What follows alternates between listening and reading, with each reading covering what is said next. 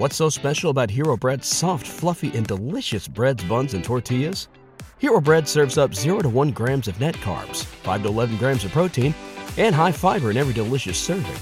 Made with natural ingredients, Hero Bread supports gut health, promotes weight management, and helps maintain blood sugar. Hero also drops other limited edition ultra-low net carb goodies like rich, flaky croissants and buttery brioche slider rolls. Head to hero.co to shop today. All right, hello and welcome back to another Wisco Fanatics Wednesday. We have lots of Brewers discussion today, just lots of baseball talk in general. I also went through 9 players on the Milwaukee Brewers roster to look at what they can improve individually. Last week I looked at the team as a whole, so this week I looked at them individually. Before we get started, I just want to shout out because we will be at Mill Street Day 2 weeks from this Saturday. And I want to give a shout out not only to Wisco Ball and Mental Health America, who will also be there, but also to Thomas from Fan Locks, who is going to be sending us a whole bunch of fan locks that we can sell at Mill Street Day. He's going to be sending us some that'll match the Brew Crew City Edition jerseys, as well as some to match Bucks, Brewers, Badgers, and Packers colors. So really excited about those. We'll be able to sell those during Mill Street Day. But Jake and I are going to be there. We're very excited for it. And we're going to have some more upcoming live show in-person news coming up as well in the near future. So planning those for August. But we're going to get into baseball today. So we're going to give our power pairs and our underrated performers, and then I'm going to jump into my offensive improvements. So Jake, welcome back. And who is your power pair and underrated performer? So first of all, hi. How you doing, buddy? I went with a couple different guys this week to try to spread the love. So for my first guy, my power position hitter, I went with Luis Urias. Luis has been a little bit better over the last 7 days, I'll say. He was this is not including today. I didn't add up today's totals, but coming into today, he was 5 of 15, 2 runs, 2 doubles, a triple, and 4 RBIs. So he was slashing .313 average, a .389 on base percentage, a .563 slug, and a .951 OPS. So, I mean, if he can trend those numbers upward, and obviously the Brewers offense, we all know it struggled. So we're not just going to sit here and harp on it. There's been a lot of guys that struggled at various different times during the season. Yeah. So Luis Urias is just getting back, getting his feet under him. Yeah. So I expect him to be really good after the All-Star break. I'll say that. And when I get into looking at individuals, how they can improve, I had Urias written down, and next to his name, I literally wrote he needs a bigger sample size. Yeah. He's played 14 games, 15 games.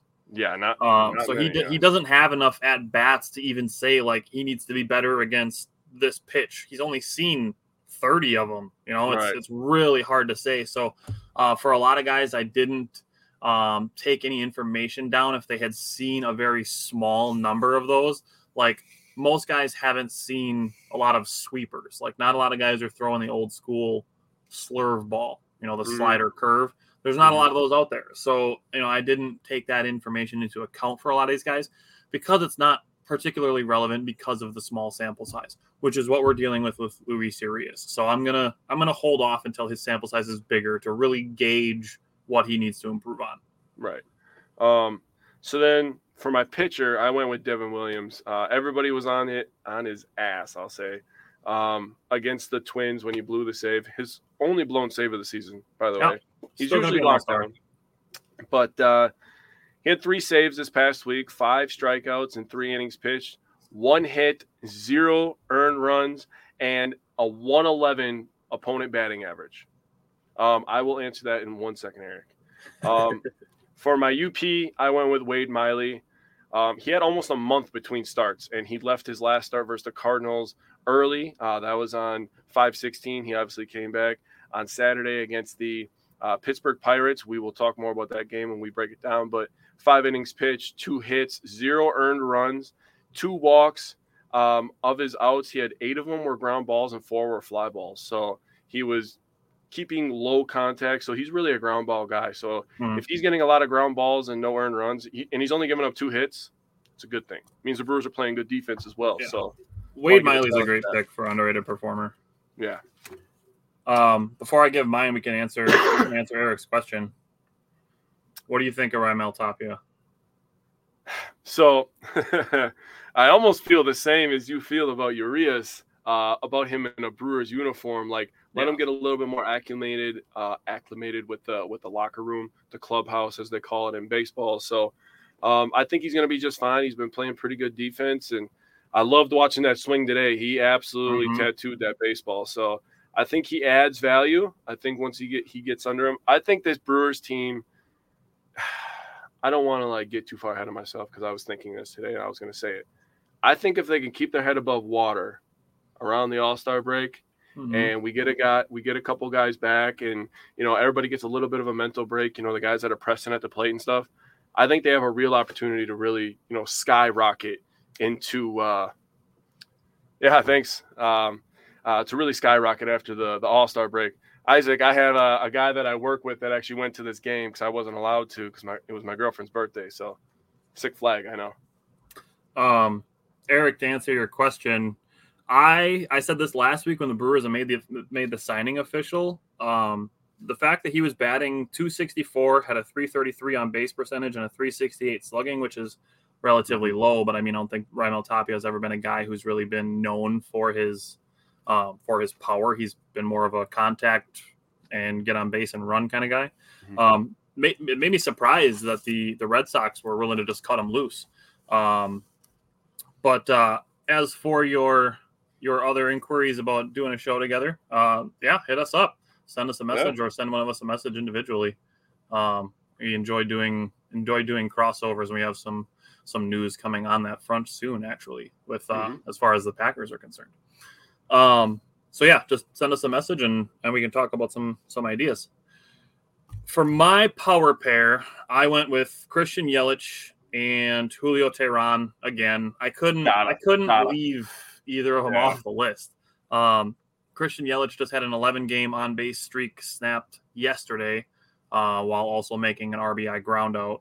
But over the last week, he was 5 for 17. That's a .294 batting average, plus 3 walks. 3 of those 5 hits were for extra bases. Oh, he had 2 doubles and a triple. So a lot of extra base hits for Christian Yelich, in addition to just some really good contact, like his at bat. I want to say 6th or 7th inning today. He hit just a frozen rope into the left center gap, but the center fielder, if this is straight up, he was playing him to left center. So just good defensive positioning by the Diamondbacks. Took what could have potentially been a double away from Christian Yelich. But he did still have the 1 hit today. And I looked through all the Brewers games in the last week for a pitcher not named Devin Williams that has given the Brewers what Julio Teheran has. So over the last 2 weeks, he's made 2 starts. He's pitched 11 innings, only 3 hits. He's given up 5 walks. Today was a little iffy on the walks, but he worked out of them. Only gave up 2 earned runs, which was in his appearance last week against the Pirates, and also 7 strikeouts. Julio Teheran has pitched 6 starts for the Brewers. All of them have been at least 5 innings, and in none of them has he given up more than 2 earned runs. After today, Julio Teheran has a 1.53 ERA with the Brewers. That's nuts, dude. That's a Matt Arnold masterclass right there. That's great work to find Julio Teheran struggling in the Padres AAA system and to grab him and bring him in. It's been a great addition. And then for my underrated performer, I went with Brian Anderson. He seems like he's starting to hit the ball a little bit better, a little bit harder. He did only have 2 hits over the last week, but he did also draw 4 walks. So seeing his plate discipline improving is good. And he's playing just fantastic defense. Yeah. Absolutely fantastic defense at third base. Made a crazy play today. Including today. Definitely. So with that said, before we get into the games, I'm going to go through. I went through the Brewers roster. I didn't put every single player on here. I didn't put Blake Perkins on here. I didn't put Raimel Tapia on here. I have Urias on here, but he needs a bigger sample size. So the 9 guys that I looked at, 9 guys. I looked at Christian Yelich, Willy Adames, William Contreras, Rowdy Tellez, Joey Weimer, Brian Anderson, Owen Miller, Victor Caratini, and Jesse Winker. So I looked at all of their statistics, their percentages, where they are at, and what is different from them, and then what they can improve on. So Christian Yelich is actually having a very, very good season. Yes, he is. That I don't think he's getting credit for right now. No, he's not. And I think potentially one of the biggest reasons for that is his meatball swing percentage. This is essentially just pitches that are down the middle of the plate. In 2020, he swung at 66.1% of meatballs. 2021, he swung at 74%. 2022, he swung at 73.6%. 2023, 87.1% swing percentage on meatballs. That's a good plan. Yeah, I'm a big fan of Christian Yelich swinging the bat a little bit more on pitches over the middle of the plate. He's also for sure. His topped percentage, the percentage of balls that he's getting on top of, is down 7% from the last 2 years. He's squaring the ball up on the barrel of the bat more. His expected batting average is his highest since 2019. His expected slugging is his highest since 2019. His weighted on base average is his highest since 2019. His strikeout percentage is his lowest since 2019. He's got a very balanced spray chart. He's pulling 31.6% of balls, middle on 32.1%, and opposite field on 36.4%. And he's making less weak contact. And his barrel percentage is up.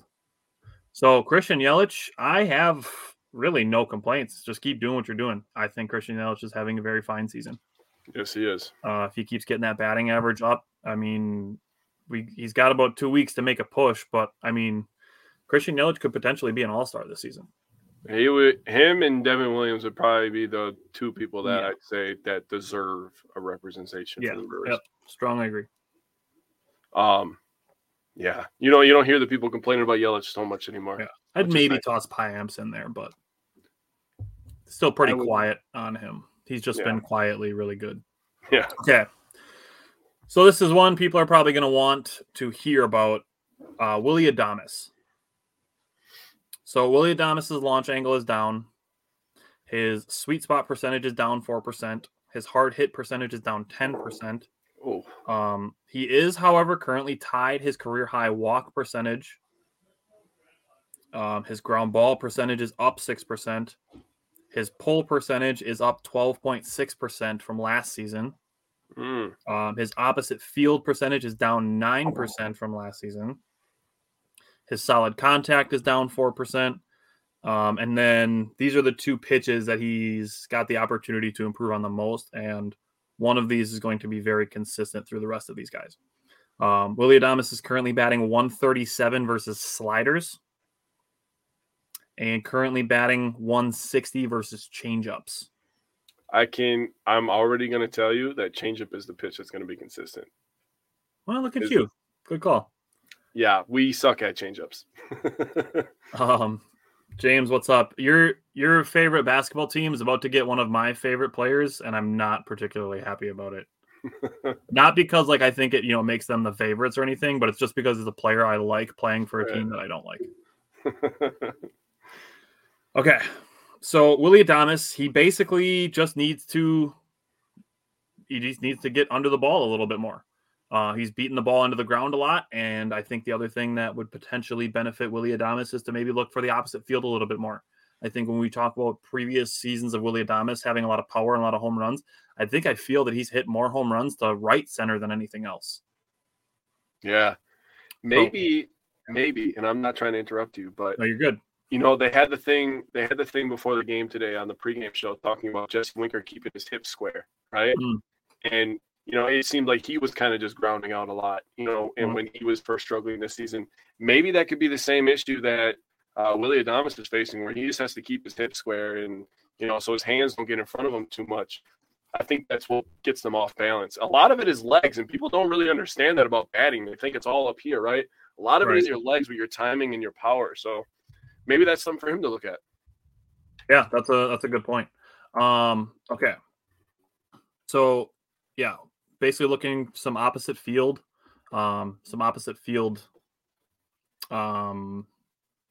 approach, I would say, is where Willie Adames can potentially look to kind of shake things up for him a little bit. Next, I have William Contreras. He's been solid. Like, I don't have a lot of complaints about William Contreras. His hard hit percentage is up 3%. His topped percentage is down 6.4%, which is good. Obviously, you don't want guys getting on top of the ball and grounding out a shit ton. Mhm. Yeah, you called it. I mean, you called it. Contreras 154 against changeups. Yeah. So yeah, you definitely nailed it with changeups. That's going to be a recurring thing with the rest of these guys that I looked at. 174 against curveballs and 167 versus splitters. Now, these are the two biggest numbers for William Contreras that he's got to work on. A 39.3 strikeout percentage against changeups. That is absurd. That's essentially 40% of the time that you're throwing a changeup to William Contreras in a 2-strike count, he's striking out. Yikes. Well, you could just tell yesterday with the D-backs, man. I believe it was between the 5th and 6th innings. They threw us 3 fastballs. Yep. That just tells you that we suck against, off speed stuff.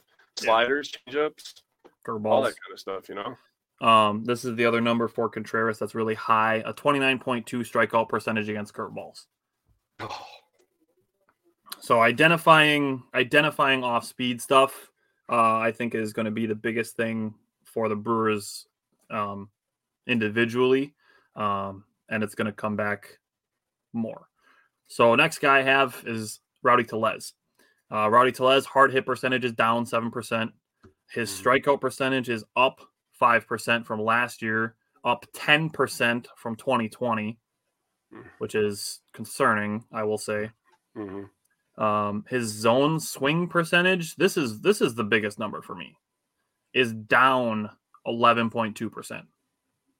Jesus Christ. So when I brought up last week that the Brewers are 27th or 28th, 28th in zone swing percentage, I think Rowdy Tellez accounts for a good chunk of that. Oh, 100%. And I tweeted this on, I think it was the opener against the Diamondbacks, that Rowdy Tellez has too strong of a bat to be looking at pitches. Man, what did I text you? And you said that because you were talking about that tweet, and I just texted you right after you tweeted that. I didn't even see the tweet, but I was like, that bat didn't move off his shoulder very much in that bat, didn't it?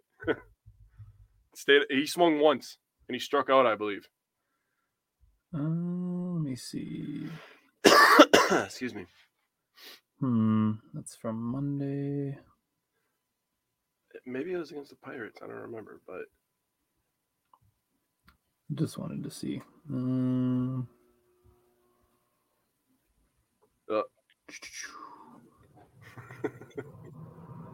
Yeah, must have been against the Pirates. But that was basically what I tweeted, was that Rowdy Tellez has too strong of a bat to not be swinging it. What's up, Tim? We're just talking about some Brewers individual potential improvements. So yeah, I mean, Rowdy Tellez, he's just got to swing the bat more on pitches in the zone, and instead of looking for the one pitch out of a 6-pitch at bat that he wants to swing at, and he just needs to start swinging at pitches in the zone. And these are his splits. In addition, his first pitch swing percentage is also down 6%, which is something I brought up with the Brewers last week, that their first pitch swing percentage. It was low. I know it was.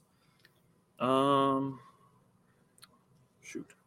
Man, I was just messing on my phone watching reels the other day, and there was one with a baseball coach that popped up, a college baseball coach from a random college, and he talked about it. He said the best count to hit on is 0-0. Because what does every pitching coach tell the pitcher? Let's get ahead and go from there. So yeah, first pitch swing percentage, and you're. I mean, a lot of guys. I mean, look at Zach Gallen today. He He was pounding the zone. Yes, it was low, but he was pounding the zone looking to get ahead. Yeah. So these are Tellez. He's got 4 pitches that he can work on, that he can get better against. I'm gonna go high to low because it gets ugly. Unless you want me to go low to high and just get the worst ones out of the way. It's going to be ugly either way, so it doesn't matter to me. All right, so Rowdy Tellez currently batting 160 against curveballs. Oh, my God. A 48.1 strikeout percentage against curveballs. I'm sorry, but it gets worse. It's worse than that? It gets worse than that.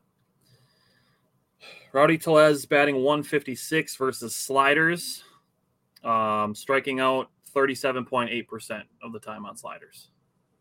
So that's not the worst part yet.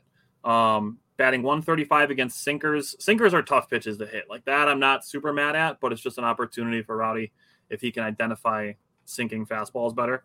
Mm-hmm. And then this is tough because this is, like I mentioned, a smaller sample size because not a lot of guys are throwing these pitches.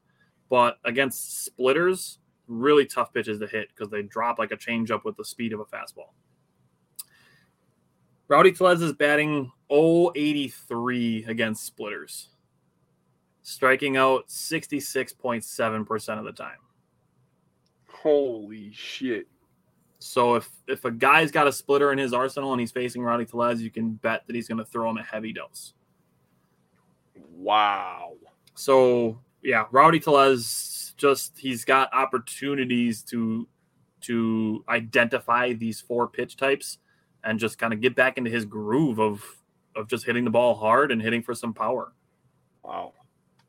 Yeah, you could tell he's pressing up there, man, when he hits a fly ball. You know, he's in a 1-2 count, and you know they're not going to give you anything good, man. They're going to try to get you to chase, and he pops up, and he's slamming the bat on the ground. I'm just like, I feel bad for him because you know that he personally wants to succeed, right? But, damn, that's tough, dude. So they say, you've heard the quote, like the night is darkest before the dawn. I do feel like Rowdy Tellez is kind of in that area because of last night and today. He hit 2 balls like really hard and just a couple feet short of the fence.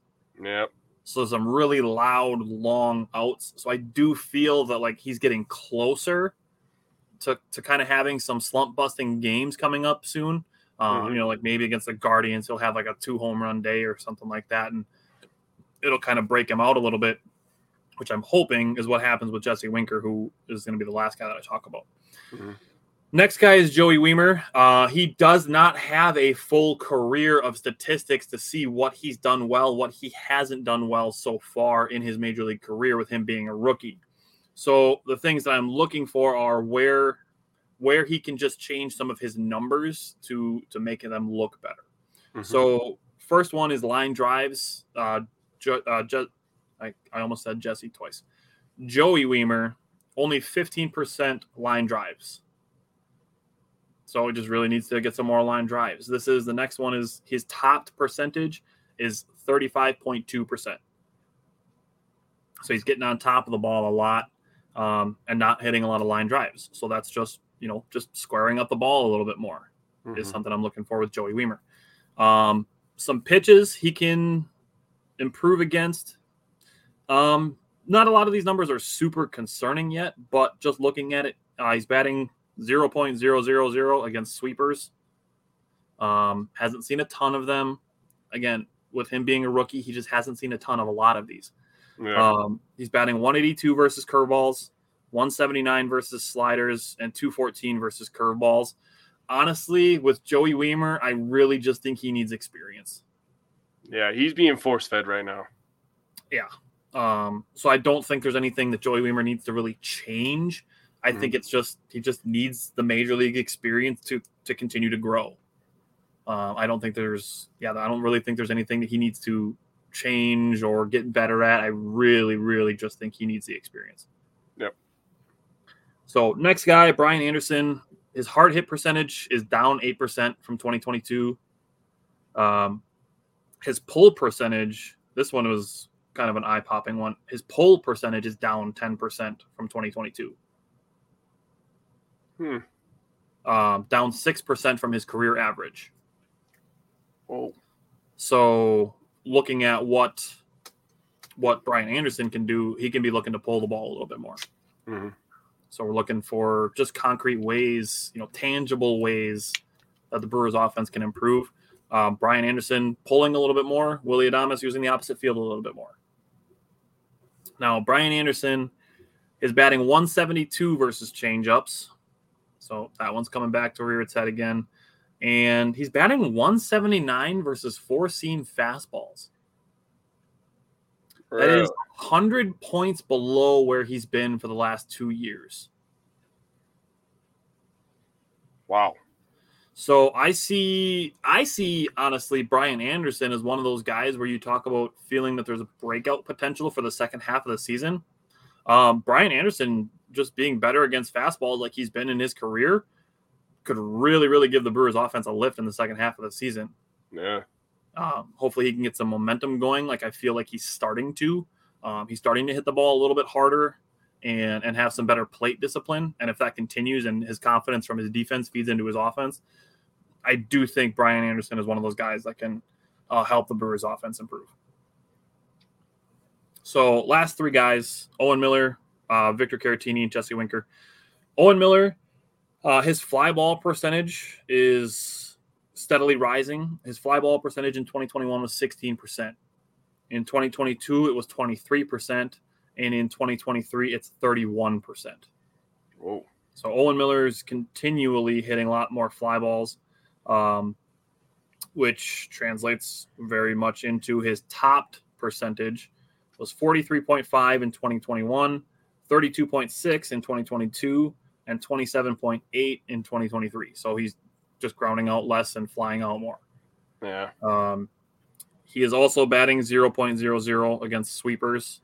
Again, it's not a pitch that a lot of guys throw, but worth noting. Mm-hmm. Batting 205 against sliders, and he's actually been pretty good against everything else. So for Owen Miller, it's really just going to be getting the ball down and sliders. Yeah, that's pretty much it for Owen Miller. Fantastic in the month of May, struggling a little bit in the month of June. It's just not a lot to improve for him. Just needs to get the ball out of the air a little bit, which is a thing for a lot of the Brewers guys. Just are hitting the ball up or down. They just need to get in the middle more. Yeah. Okay, Victor Caratini, he somewhat of a pleasant surprise, but still opportunities for him to improve. His average exit velocity is up 3.6 miles an hour from last season. He has a career high launch angle, a career high hard hit percentage, but does have his highest ground ball percentage since 2017. His pull percentage is up 8.8%. His opposite field percentage is down 8.4%. His topped contact is up 7%. I think he hasn't had tons of at-bats. Most of his playing time has come during Corbin Burns starts. Mm-hmm. So for me to identify what pitches he needs to get better at, I need to see him take more pitches. He just needs to be in the game more for me to really be like, this is the pitch that he's got the opportunity to improve the most against, just because he hasn't played a ton of games so far this season. And last but not least, Jesse Winker finally got the home run monster off his back yesterday, which was good to see. His barrel percentage, not shockingly, is at a career low. His hard hit percentage is at his second lowest. His strikeout percentage is his career high. Interestingly enough, his line drive percentage is up 10% from 2022. His pull percentage is up 6%. And then his topped percentage is up 7.3%. So for me, it just seems like Jesse Winker kind of just beating the ball into the ground a lot and not hard. So basically just ground outs and strikeouts has been what Jesse Winker has done this season. Not shocking to anybody, but that's where the opportunity lies to improve, because you look at the line drive percentage, he is doing that better. So I do feel like there's a potential floodgate type situation with Jesse Winker, which I will mention when we get to last night's game. Pitch identification, he's batting 0.00 against sinkers, 167 against sliders and cutters, and 200 against curveballs. So sinker, slider, cutter, curveballs, those are the ones that Jesse Winker can stand to improve the most against. He's just all around struggling then. Yeah. And similarly, honestly, him and Tellez are in almost the exact same position. Yeah. Just Rowdy has more homers. Yep. But other than that, they're in very, very similar boats. Man, it's almost as if those two get going. If Brian Anderson is good against the fastball and the Brewers decide to hit changeups, could be a good baseball team. Brewers could be a very, very good baseball team if all those things happen. Because we already know that they're one of the best, actually, if not the best, defensive team in Major League Baseball, and one of the better pitching teams. So, anything else you want to discuss with any of those numbers, thoughts, feelings, concerns, questions? Well, when you gave the first clue about one of these pitches, I knew the changeup because just watching the games, you're just like, they struggle with changeups. I feel like we're a good fastball hitting team. Really shocking to hear that about Brian Anderson, to be honest with you. Yeah, that jumped off the page at me. Yeah, that was nuts. Like I said, man, Rowdy and Jesse Winker. I mean, obviously Rowdy was our home run leader last year. Jesse Winker is a big power guy. Brewers been hitting less home runs overall this season. So if we can get those two guys back to what they're normally supposed to do, Willie's got to figure his stuff out because he's obviously a 30 home run guy himself. And then we just have Yelly being Yelly. I expect Owen Miller to pick back up where he was and Brian Anderson to start hitting this fastball. I still see the potential in this roster. I haven't even mentioned Luis Urias getting on base more and becoming more productive. And I didn't mention Joey Weimer, just doing Joey Weimer things. Joey Weimer is doing fine. I have no expectations for him. What he's doing right now, he's going to struggle. Some days he's going to be fantastic. Other days, if Joey Weimer just does what Joey Weimer's doing now for the whole season and we get those guys back on track to where they're supposed to be and where they're projected and what they've been doing with their averages, we'll be okay. Yeah. And the Reds will lose again, people. I promise. Right. They'll win games and they'll lose games for the next 3 months still. Only 2 losses since we beat them 3 out of 4. We're the last team to beat them 2 games in a row. That's nuts. All right, let's get to this Pirates series. We got a sweep, and I do want to say that it didn't happen the way we predicted it, but we did both predict 4 and 2 weeks, I believe. We did. We both predicted 4 and 2. I almost said 5 and 1. I was so close. I think you were going back and forth, and then you landed on 4 and 2 I was like, with me. 4 and 2 sounds right. We'll probably. So just want to give us a little pat on the back for that, for correctly picking 4 and 2. But I think we both were picking like a 2 and 1 instead of a 3 and 1. Yeah. We had an opportunity today, but we'll get to that when we get there. Yeah. Not overly concerned about either. No, I'm not. The Diamondbacks are going to be very good for a very long time. They're number 1 in their division. Yeah, and they're in a tough division. Yeah, I was just gonna say they're in a division with the Giants, who are good, the Dodgers, who are always good, the Padres, who are one of the highest payrolls in baseball. I mean, and honestly, they're not a good team, but the Rockies are not a bad team. No, the Rockies aren't. I wouldn't call them horrible, but like you said, they're not good. They're not bad. They're somewhere in that middle ground. They're very similar to where the Cubs are right now. I wouldn't call the Cubs horrible either, even though I hate them. They're going to be right around 75, 80 wins. Yeah, I agree. The NL West is definitely a very, very good division of baseball. Yeah, it's nuts. Let's start with this game. So, go ahead. Pirates game first 1. of 2 Julio Teheran starts this week. He went 6 innings, gave up 1 hit, 2 earned runs, 1 walk, 4 strikeouts. So just absolutely amazing stuff from him. Miguero was very good. He gave up 2 earned runs in this game. Piamps, lockdown. That's what that guy does, right? And then Devin Williams, obviously, he was my power pitcher this week. He was absolutely shut down in this game. He was showing the passion as well. I just want to talk real quick about some Julio Teheran stats before I get into some RBIs here. This year, people are just amazed. They're like, oh, my God, Julio Teheran has just, come to life. And they were talking about it today about his usage with the cutter. And he just started getting the cutter this year in spring training. It is now his 2nd most used pitch. So he's always been a sinker ball guy. So sinker ball, 37% of the time. His 2nd most used pitch, the new pitch is the cutter at 26%. He averages about 84 miles per hour on that, and hitters are only hitting 200 against that. A cutter at 84? Yes, he averages Damn. 84 miles per hour, and hitters are only hitting 200 against it. So Let me just put this thought out there, because Corbin Burns throws a cutter at like 94. Yeah. And the first game of this series, the Diamondbacks were all over Corbin Burns' cutter, right? Mm-hmm. And then today, if it was in the strike zone, the Diamondbacks couldn't handle it, couldn't touch it. I know. I'd almost like to see the Brewers flip-flop Tehran and Freddie and have Burns and Tehran pitch right after each other, so you're seeing a pitch that spins the same but is 10 miles an hour slower than the guy that threw the day before. That's interesting. Yeah, I thought so too. That's why I wrote it down right away. I was like, oh God, this is good stuff. I got to write this down. So the next thing I have is the lowest ERA in Brewers history through 5 starts. Julio Tehran is 4th on that list with a 1.78 ERA.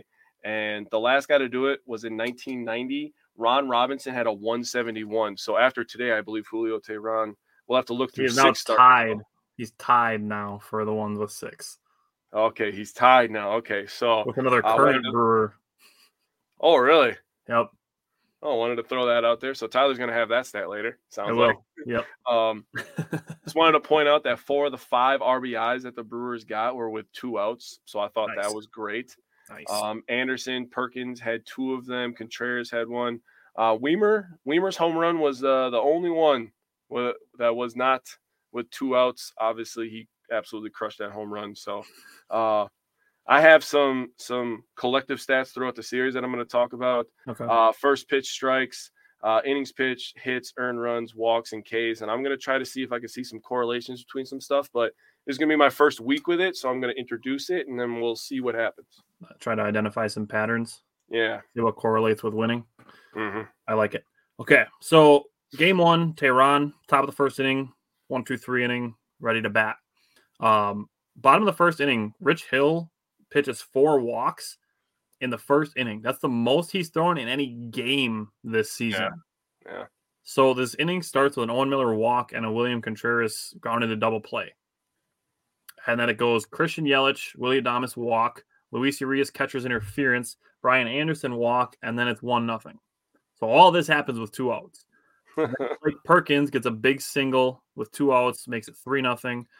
Just great work, just right on the barrel contact by Blake Perkins. Just fantastic job to just barrel it right into left center. So great work by Blake Perkins. His name's gonna pop up a couple times today. So credit for him. Top of the second, a solo home run off of Tehran from Carlos Santana. I want to give the Pirates credit. Signing Carlos Santana is a really underrated signing for them. Yeah, he's pretty good. That was a very solid signing by the Pirates, so credit to them. Top of the 4th inning, we got a Luis Urias web gem sliding onto the third base line, popping up and throwing an absolute rocket to first base to get Andrew McCutchen by half a step. So close. And that was part of 12 straight batters retired by Tehran after that solo home run. Oof. Bottom of the 4th inning, 2 more walks. And then William Contreras had a 2-out ground rule double. That made the game 4-0. Top of the 6th inning, Julio Tehran got a walk, a ground out, and then a sac fly made the game 4-2. Tehran finished with a beautiful strikeout of Brian Reynolds on the upper right-hand corner outside to a left-handed batter. So getting Brian Reynolds to strike out to end an inning where there's more base runners and more threats of scoring. That was fantastic work by Julio Tehran to end the 6th inning that way. And the bottom of the 6th inning, I thought this was hilarious. And the Brewers, when they posted the home run, they put it in the caption too, that Weimer had kind of an ugly swing early in the at-bat. And the Apple TV announcer is talking about it. And he's like, the advantage always goes to the pitcher. And then Weimer just unloads a home run, which I thought was hilarious. That made the game 5-2. Top of the 7th inning, got a little hairy. Elvis Peguero came in, gave a walk, a single, and a hit by pitch. So the bases are loaded with nobody out. Gets a ground ball to get a force out at home. And then Ke'Bryan Hayes hit a soft grounder to second base. If Monasterio stops it, it's not necessarily going to be a double play because Ke'Bryan Hayes can move, but it would have potentially saved one run, which I'll say. Blake Perkins made a great throw to get the runner out at third base. So Blake Perkins, good job by him again. Peguero finished the seventh inning with a strikeout. So good job by him to get that done, to not allow any more runs. Payamps, you already mentioned, he had 1-2 walk 3 eighth inning. And then the top of the ninth inning gets a little sweaty again. Mm-hmm. Devin Williams goes walk and a double. So there's second and third with one out. Devin Williams comes back, strikes out Ke'Bryan Hayes on the low outside corner with a fastball. Then walks a batter, loads the bases, and then gets another strikeout to end it. Like, I feel that's just where we're getting with Devin Williams. Like 1 out of 3 save opportunities, he's going to load the bases just to make us sweat. Yeah, why? Stop doing that. Yeah, just get all the strikeouts in a row instead of like going walk, strikeout, walk, strikeout, strikeout. Like, just go 1, 2, 3. You know, just line them up and knock them down. With no context, if he sees that, he's going to be, oh, you think so? yeah, it's totally that simple, Yeah. right? You just do what you want, and the opponent has no factor in it. Yeah, it's like Wii baseball, dude. Oh, Wii baseball, man. Oh, what's up, Taylor? So, okay, go to game 2. This is your man Wade Miley that you brought up for your underrated performer. So, what stood out to you from game 2? Yeah, again, for him to come back after a month and just literally just go on the mound and look like he hasn't missed a beat is just ridiculous to me. 5 innings, 2 hits, no earned runs, the 2 walks, and 4 Ks. So just masterful stuff. Strzelecki was very good. The Brewers won this game 5-0. So all the pitchers, hats off to you. You guys were tremendous. No earned runs, only the 2 walks. So I thought that was fantastic. They ended this game with 8 strikeouts and 2 walks. So as a unit, they did very good. Tellez absolutely ripped one. Got 2 RBIs. Perkins and Weimer, back-to-back days with RBIs. Did I ever think on my Brewers Uno cards that I'd be saying that? No. Not in mid-June. No. Home runs from Perkins and Weimer. Was this the game? I think this was it either Saturday or Sunday? Oh, it was Sunday, I think, because it was a day game. That they were giving out the free haircuts? Yep. Was it Sunday? Yep. Oh, power of the freaking mullet, dude. Power of the mullet. Yeah, so the power of the mullet, the first 2 games of this series was absolutely fantastic. Shout out to Trevor McGill for his inning pitch, 3 strikeouts, bringing the fire. So love that. Yeah, okay. So game 2, Wade Miley. What I want to bring up with this is I believe that this is the preferred infield for the Milwaukee Brewers when we were talking about the beginning of the season. So it's Rowdy Tellez at first base, Luis Urias at second base, Willie Adames at shortstop, and Brian Anderson at third base. I believe that would be the preferred infield for the Milwaukee Brewers. Okay. So top of the first inning, Wade Miley struggled a little bit. Took him 28 pitches to get through a scoreless first, but got out of it scoreless. So we'll take that. Really just testing him right away, right out of the gates. Jesse Winker also returned for this game, back healthy. Should have had a walk in his first at bat. Kind of a shitty position for him to be in, to have a high strike call basically above the letters, but it is what it is. Top of the second inning, Wade Miley, 15 pitch, 1-2-3 inning. Good work by Wade Miley. Top of the third inning, Raimel Tapia had a nice shoestring catch to help another 1-2-3 inning for Wade Miley. Bottom of the third, Victor Caratini led the inning off with a single. Joey Weimer hit that home run that you mentioned. Christian Yelich followed it up with a single, and then was stranded. Top of the fourth inning, Willie Adames, a nice charging play on a slow roller. We talked about this a couple weeks ago when Luis Urias made a similar play. Those slow rollers where you have to charge and then as you're still running, make the transfer and throw because you don't have time to stop, set your feet, and then throw.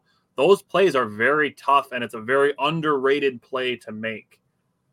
So I want to give Willie Adames credit for that because those plays are tough. Yeah.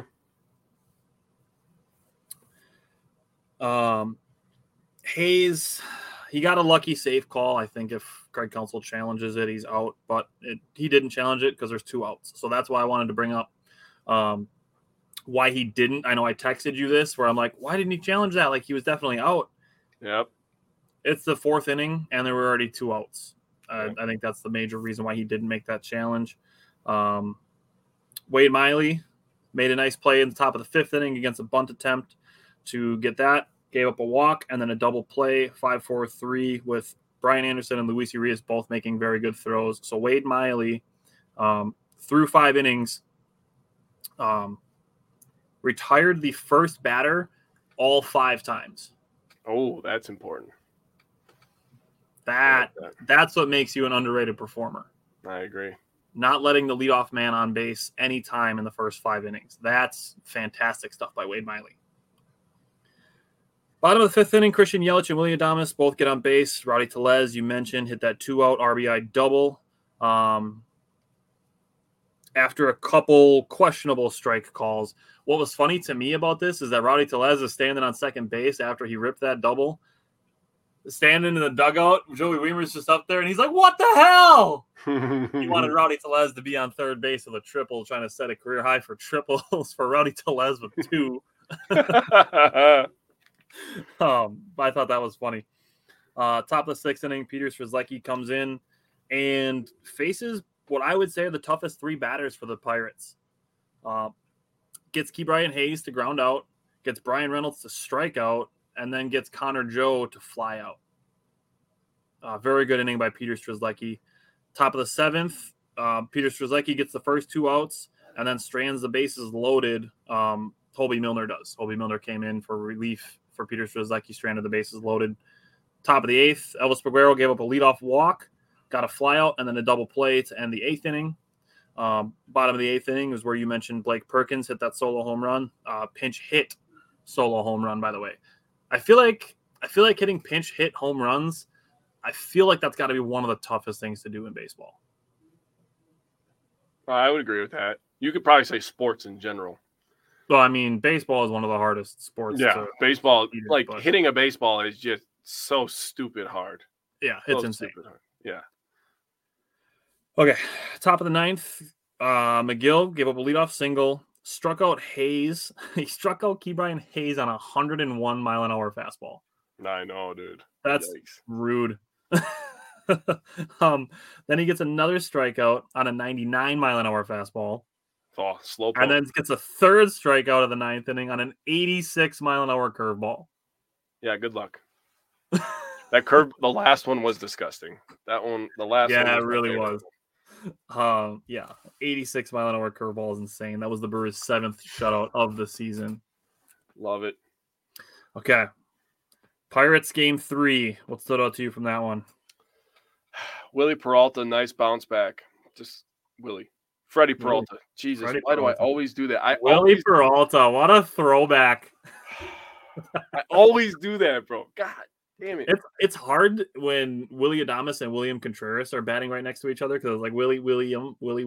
Like, yeah. And it just makes you want to say Willie because there's 2 other guys who basically would be Willies. When I take my notes, I literally put an F in front of Peralta because I always still call him Willie Peralta, dude. Oh my God. I put FP. I just do initials, FP. Okay. So Peralta, the Freddie version. Yes. He had 6 innings pitched, 2 hits, 2 earned runs, then 9 strikeouts. Yes, he had the 3 walks, and he went over 100 pitches, which I thought was interesting for Counsell. Season high, 103 pitches. Yep, season high.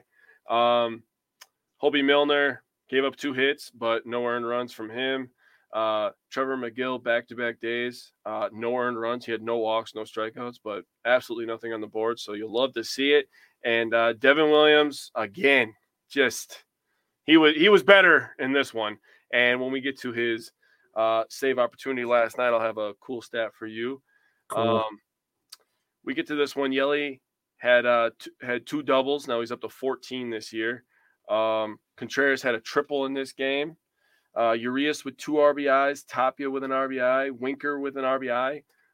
So really you get to that, and I'm going to go to my totals real quick before you get into the breakdown real quick. So in this series against the Pirates, the Brewers pitchers had 66 first pitch strikes versus 103 batters faced. So that's a 64%. So I feel like right now, how I'm looking at it, that's a good area to be. 60, mid 60s is good. I agree with you. So obviously the 27 innings pitched, they allowed 15 hits, only 6 earned runs in 27 innings. That's pretty fucking good. That's two. That's two per. Yeah. 2 per. 11 walks and 26 Ks. 7 different players on the Brewers got RBIs. So you're looking at it from that perspective. I have a lot of optimism looking at it from that perspective. Yeah, that's very balanced. Yeah. And you okay, now tell me all those things from a team coming off a 6-game losing streak. Yeah, I know. That's another thing. I should have brought that up too. Yeah, so this is directly coming off a 6-game losing streak, and then they put this series up there. 7 different players RBIs, controlling the walk, striking out people, low earned runs in 27 innings. I mean, yeah. And 64% first pitch strikes. I mean, that is so important for a pitching staff. Yeah, that's very nice. Yeah, I like that. And it's baseball. Like the ups and downs are gonna happen. I mean, I can't say it enough that baseball is the most zoomed out regular season in professional sports. Great. Okay, so Freddie Peralta, 1-2-3 first inning with 2 strikeouts. Bottom of the first inning, Christian Yelich rips a leadoff double, 112 miles an hour pulled off the bat. Oof. 112, like damn, Christian Yelich, Yelich is smoking the ball right now. Fucking ripping that shit, dude. Yeah. Now, people complain about Jesse Winker grounding out, which moved Christian Yelich to third base. So people will complain about Jesse Winker grounding out. And in the same strand of comments, will also complain about the team not bunting. That was petty, but hey, it's right. So what you're telling me is that you're mad at Jesse Winker for putting the ball on the ground, now, albeit not intentionally, with the idea of creating an out to move a runner 90 feet. Now, here's the context of this. They want to bunt so the ball is in play. It's the same thing. It's literally the same thing. It's like the 2 Spider-Mans pointing at each other. That's exactly what it is. Mad at Winker for grounding out. Mad at Council for not bunting. Yep. Bunting, it's just a ground out. Bunting is a ground out. You can call it a sacrifice all you want, but sacrificing outs for 90 feet of bases when you have Christian Yelich at second base, like, no, I don't want to bunt. I don't want to give the other team free outs. Good. You're intentionally committing outs. I don't like that. Mm-hmm. And mathematically, it doesn't make sense. And if you say analytics are ruining baseball, like you're just saying that because your side is being proved wrong by them. Yeah. If analytics supported bunting as to somehow increase run production, you'd be like, see, look, analytics say we should do it more. Like it just doesn't make sense. Yeah, I agree. Okay. Top of the second inning, leadoff double. Pittsburgh tried to bunt and popped up. Tried to bunt, popped it up. Free out. Thank you. Freddie Peralta throwing a good amount of changeups. They talked about this in the broadcast that he's throwing a lot of changeups. To me, I don't know if he was either trying to get the changeup going or if he was just trying to maximize the effectiveness of his fastball. Those are the 2 things that came to mind for me. Like if he's just trying to, make the changeup part of his repertoire, or if he's just trying to throw something that's a little, take some miles per hour off the bat or off the ball. Sorry. Mm-hmm. And then get, make his fastball look a little bit faster because he's throwing more changeups. Mm-hmm. So those are the 2 thoughts that I had with that. Did have 2 walks in the second, had the bases loaded, gets a strikeout, all 3 of them on fastballs. 29 pitch second inning for him, but no runs in that inning. Top of the third inning, Brian Reynolds caught up to a fastball. It was an 8 pitch at bat. It was a good battle. Brian Reynolds is an all-star. I don't feel bad. Like there's no shame in getting beat by Brian Reynolds for a 2-run home run.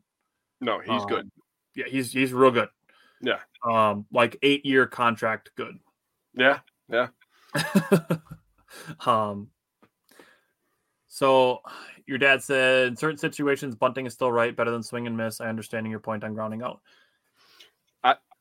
Before you go at him, I'm just going to say he is finding middle ground here, and the Brewers do swing and miss a lot. So right, and I get that aspect of it, but the only time it really makes sense to me is when you need just one run. Yeah, well, the Brewers' offense a lot of times does need just one run. Right, but I mean, if it's the fourth inning, like I don't want to play to score one run. I want to play to score 3 runs or 4 runs. I definitely agree with you. It's almost like in football where like you're making that fourth down call and you're on a certain part of the field.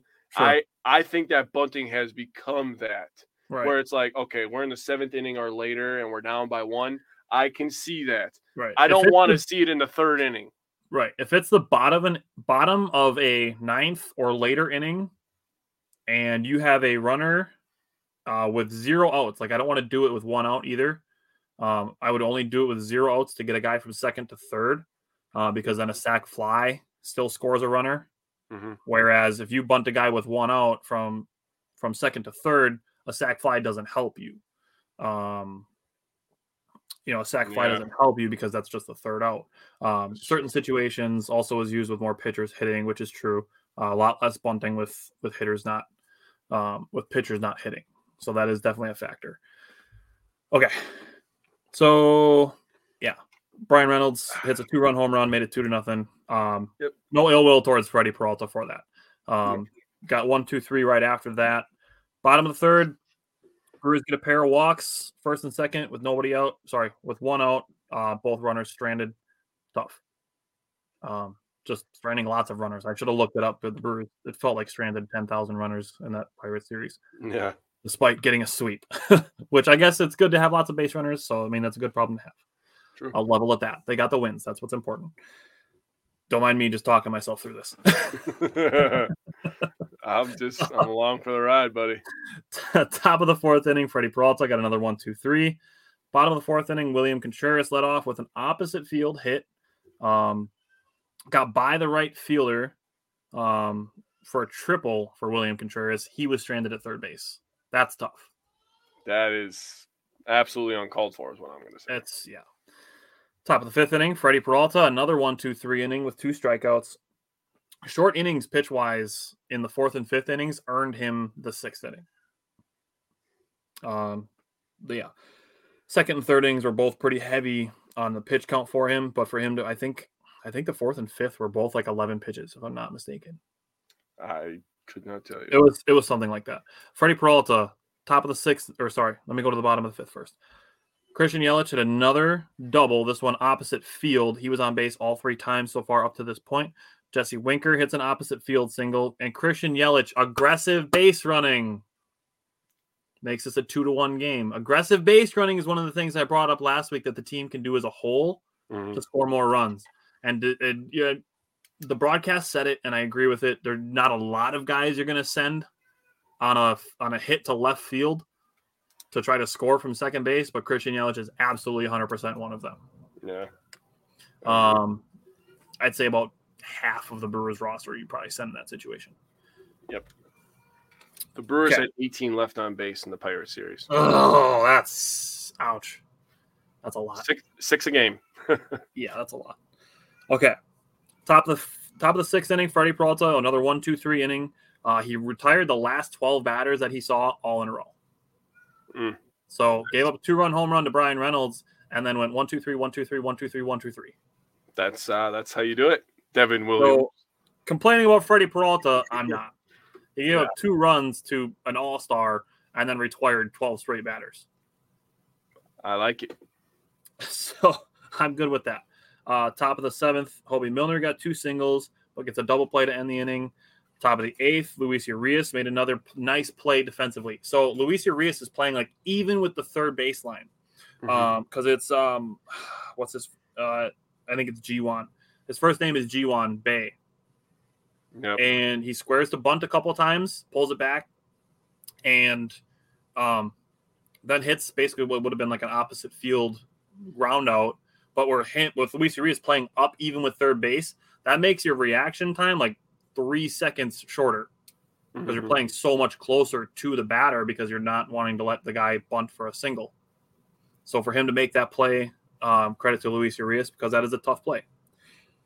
So that was part of a 1-2-3 8th inning for Trevor McGill. So good job by him. Bottom of the 8th inning, Jesse Winker leads off with a walk.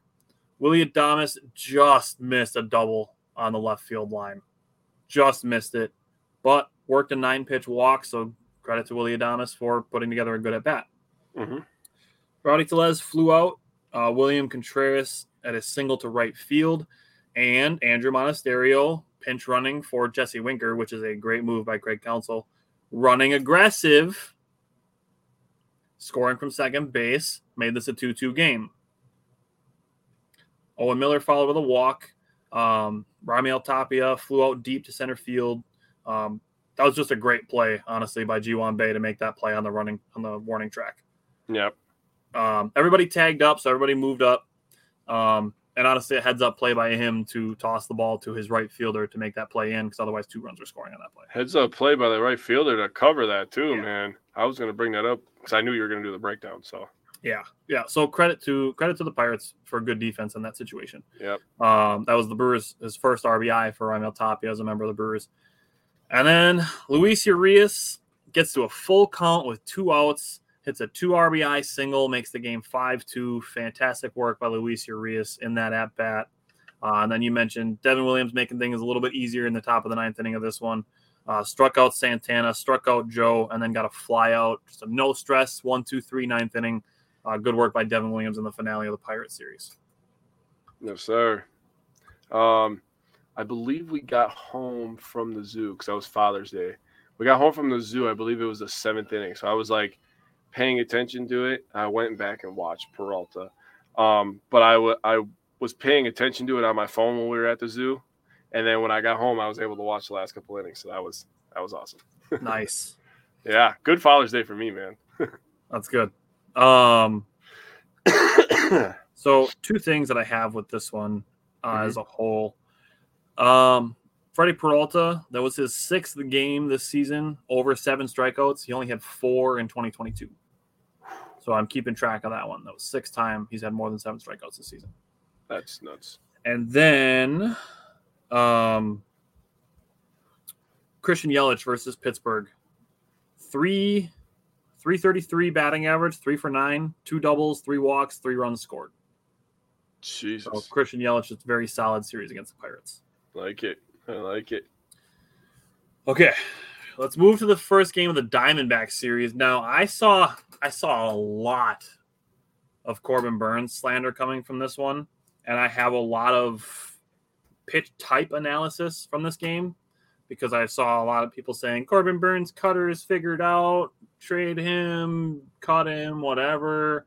I saw somebody implying that Corbin Burns was pitching poorly on purpose because he lost his arbitration. Like, you realize, like, arbitration is for money, and him losing out on $740K isn't anything compared to if he has, like, a 7 ERA this season and doesn't get paid in the future. Yeah. Like, better revenge would be coming and winning a Cy Young and then looking for, like, a 10-year, $500 million contract and being like, yeah, suck it. Like, yeah, pitching poorly benefits him in no way. It actually makes the Brewers look smarter. It does. To be completely honest with you. It does. Sadly. And like I'm on nobody's side in that situation. Do I think the Brewers could have given him 700 more K? Yeah, they could have. They could have easily just forked that up and been like, you want a Cy Young for us? You've been a horse for us. You pitched a lot of innings for us. But at the same time, you know, they're like, this is what you're worth, and they stuck to their guns. It is what it is. Yeah. And to be completely honest with you, I saw a poll this week, and you know we are more positive than others, and we will die on that hill. But there was a poll this week, and it said who has been the most disappointing Brewer this year, and I said Burns, and it's not even a competition for me.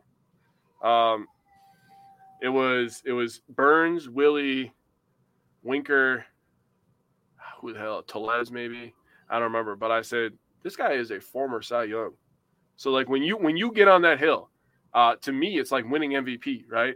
When you get on that MVP hill or or you're a scorer in the NBA. This is like a guy that led the league in scoring. Like say the Cy Young is this guy won the MVP and won the scoring title, right? And then 2 years later, he's a bench player. Like that's as comparable as I'm going to make it. And I'm not going to kill Corbin Burns. And it's not like he's in his mid-30s or anything either. He's just kind of having a down first half. It's going to happen. It happens to everybody, right? And I have the context that goes with it. So in this one, Yelly with the solo RBI in this one, he had a triple. Good hustle by him. Shout out to him. First triple of the year. 2 outs in the third inning is when that one came. The thing I'm going to say about this one is the Diamondbacks, first of all, are a very, very good baseball team. They were on fire coming into this series. Yep. They're young. Know something nasty about the Diamondbacks? What's that? Their last 9 road series, they are 8-0-1. Holy shit! Wow. Plan in this game was to go after Corbin Burns early. They were not going to let the former Cy Young Award winner settle in, and that plan of attack absolutely worked. They got to him early. They got to him often. 5 innings, 8 hits, 7 of them, 7 earned runs, 2 walks, and only 3 strikeouts. So, I mean, this is by far one of the worst Corbin Burns starts I've ever seen in my life over the past couple of years for sure. But it's going to happen. I'm not going to hang my hat on it and say that this is the Corbin Burns we're going to get. We're going to cut him. His cutter is figured out. I'm not going to say any of that stuff because I don't believe it. I don't believe that Corbin Burns is just sitting there like, I got them. I got them back. Like, he's not going to do that. He's a competitor, okay? Exactly. You don't see him roar coming off the mound after a big strikeout and think that he gives a flying about a couple $1,000s and wants to make his image look bad. Yeah. No, he wants to make the Hall of Fame one day. Right. He wants to make all-star games. He wants to win games, period, with the Brewers right now.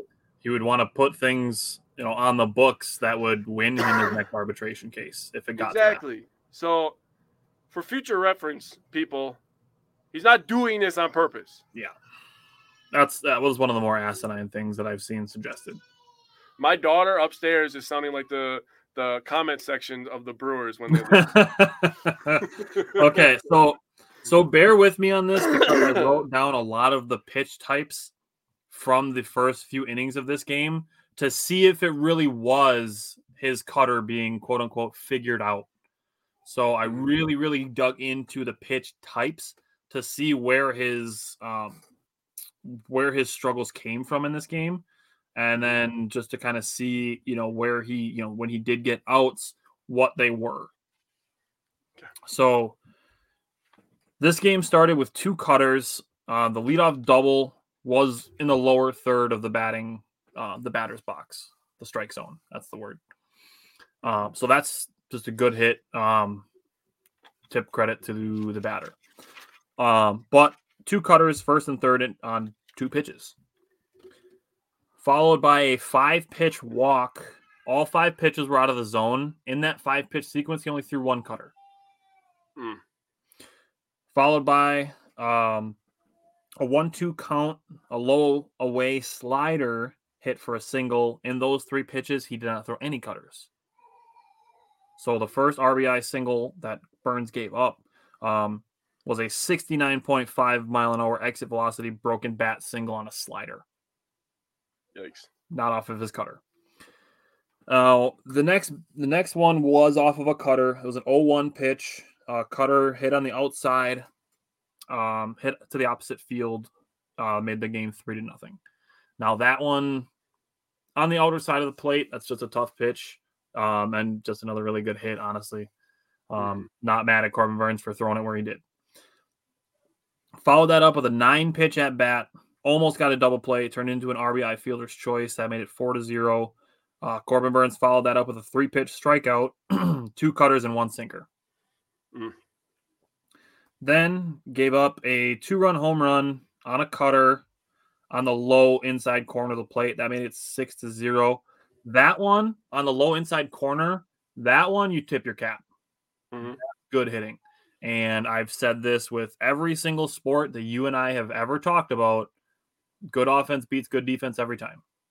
It does. So to hit a low inside cutter from a guy like Corbin Burns, I tip my cap to you. That's a tough pitch to hit, and if you can, that's good work. I mean, I don't feel any sort of ill will towards Corbin Burns for throwing a good pitch that was just better offense against it. Agreed. So I followed it out with a ground ball, ground out on a curveball that ended the first inning. Brewers went 1-2-3 on the bottom of the first. Top of the second inning, Corbin Burns gets a 1-2-3 inning in the top of the second.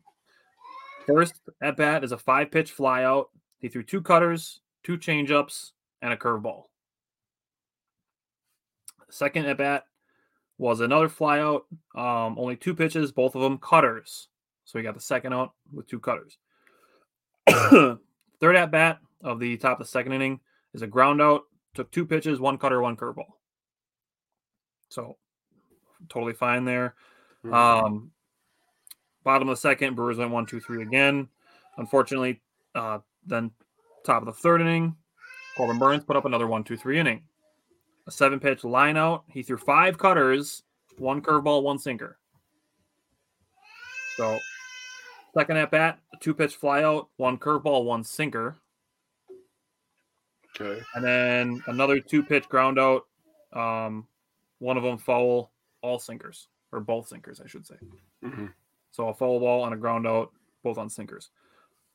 Bottom of the third inning, Brian Anderson led off with a walk. Got up 2-0. Pitcher worked back to 2-2, and then he drew the walk. Victor Caratini and Joey Wiemer flew out, and then Christian Yelich hit that double down the right field line, just a pull hit. So Christian Yelich, credit to him for using all of the fields. Yeah. Top of the fourth inning, back to Corbin Burns. 4-pitch flyout, 2 cutters, 1 slider, 1 sinker. The sinker is the one he got the flyout on. Got a single off of a changeup. So that one not off a cutter. Another single off of a changeup. And then got a strikeout on a cutter. 5-pitch walk with 4 cutters and 1 changeup. Then a ground out and a fly out, both against changeups. So honestly, when it comes to Corbin Burns, and in the 5th inning, gave up a double against a cutter. That one he threw right down the middle. That was honestly really the only pitch where I really felt like, okay, Corbin Burns really missed on that pitch. Was a double to lead off the 5th inning. But got a fielder's choice against a slider. Got a 5-pitch strikeout. He threw 4 cutters that were all got the strikeout. Oh, so this cutter got figured out though. Yeah. Also followed that at bat with another 5-pitch strikeout. All 5 pitches cutters. Oh. So, and if if your narrative is that his cutter got figured out, your narrative here in the 5th inning would have been that the Diamondbacks gave up trying to score more runs for some reason. Yeah, they're just willingly committing outs, as if anybody does that. And striking out. Yeah. Doing it on purpose because they feel bad for Corbin Burns in the middle of professional baseball. Yeah. So yeah, you mentioned Burns. What I do want to give credit for in this game is Adrian Hauser, actually. He deserves a lot of credit for this game. 4 innings pitched in relief, 3 hits, 2 walks, a strikeout. Did give up 2 runs, only one of them earned. But I mean, if you're talking about it, obviously you would want Adrian Hauser only pitch 4 innings if he started a game. But 4 innings pitched of Adrian Hauser to only give up 1 earned run, I'll take that. I agree. Yeah, and then there's pretty much just nothing to go. Brian Anderson was really the only other bright spot I had from this game. He had a single and 2 walks, so good job by Brian Anderson to get on base 3 times. All right, now we get to the good game of the season. Yes, let's talk about the fun game. All right, so Colin Ray, who, for lack of better terms, has been better than advertised, I'll say. I'm not going to say he's good, but he's definitely like how we explain the Rockies, where he's not good, but he's not bad. The word that I've been using is serviceable. Yeah, and yeah, I'll go with that. I was going to say he's consistent. I feel like I see the same stats every time, but serviceable is definitely a good one. 5 1/3 innings pitched, 7 hits, 4 earned runs, 1 walk, and 2 strikeouts. I mean, What more can you ask from a guy that I didn't even know existed, right? That's exactly what I was gonna what I say when I say that he's serviceable is like he's a guy who was not expected to contribute to the major league roster this year. Yeah, exactly. Like only in the case of injuries was he going to be expected to be pitching for the Milwaukee Brewers, and that's where we find ourselves. Exactly. That's bottom line right there. Hobie Milner and the rest of the bullpen, fantastic job. Give credit to Craig Counsell. He pushed all the right buttons. Yeah, he did. Good. Yeah, he did very good. Hobie Milner comes in, pitches 1 1/3 inning. He went to Wilson to face who the hell is that freaking Walker? What the hell is his name? Christian Walker. Christian Walker. Not Christian Kristen, Walker. it's Christian. Christian Walker. I said Christian Walker. I know. It was very good. Christian Walker. Christian Walker is a stud. He is. He made Paul Goldschmidt tradable. That's crazy. So Bryce Wilson comes in and faces him, takes him out. Piamps, only 1 hit in his inning pitched, and Devin Williams gave up a walk and a strikeout. Had a strikeout, but after this one, excuse me, Devin Williams has not allowed a run in 14 home games. Little interesting tidbit for you. Nice. Going to the RBIs, obviously you're going to do the breakdown here, but sure. Yelly got an RBI. Winker with 2 of them absolutely murdered a home run. Yeah. Adames with an RBI, Urias with an RBI, and Contreras double. You know, I was texting my dad as well as texting you, and I was like, somebody please just get the big hit. And all of a sudden Contreras gets the big hit, and I'm like, yes. That double in the 7th was his 5th go-ahead or game-tying RBI in the 7th or later this season. 5th? Yeah. Damn. Yeah, so Contreras, if nothing else, if people are going to complain about him, he's been clutch. He's clutch. Yeah. Interesting. That's very interesting. Okay, so I want to put this out there. Ozzie Timmons, one of the Brewers hitting coaches, was working with Jesse Winker and William Contreras pregame. Just want to throw that out there with batting practice. Okay, so top of the first inning, Colin Ray gets into a little bit of trouble. 3 of the first 4 batters hit safely. A double and a single, gave up a 1-0 lead, another single, and then went pop out and ground out. That could have been a much worse inning than 1-0. True. So Colin Ray got out of some trouble there. Brewers went 1-2-3 in the bottom of the first. Top of the second inning, Diamondbacks go double, walk, strikeout, and then a 2-out, 3-run home run by Ketel Marte. I feel similarly about this home run as I do about Freddie Peralta's home run that he gave up to Brian Reynolds. Ketel Marte is not as good as Brian Reynolds, but he's close. He was on base literally every fucking at bat, it felt like. I don't remember the exact stat. I mean, he was getting hit to be on base, walking, hitting the ball, home runs, doubles, singles. He was doing everything. It was batting averages against the Brewers since last season, and he's number 1. Really? Yes. Trey Turner was on the list. Brandon Nimmo was on the list, and then there was one other guy on the list I'm forgetting. Screw those guys. Yeah. I know. We have to play against Brandon Nimmo in the next series. I know. But I mean, Ketel Marte is a good player. Like, I'm not mad that Colin Ray gave up a home run to Ketel Marte. I'm just, a little more bummed out that it came with guys on base. Ketel Marte is one of those guys who's going to get his. He's a good hitter. He's a good player. And he benefited us later in the game. So it is what it is. Yes, he did. Twice.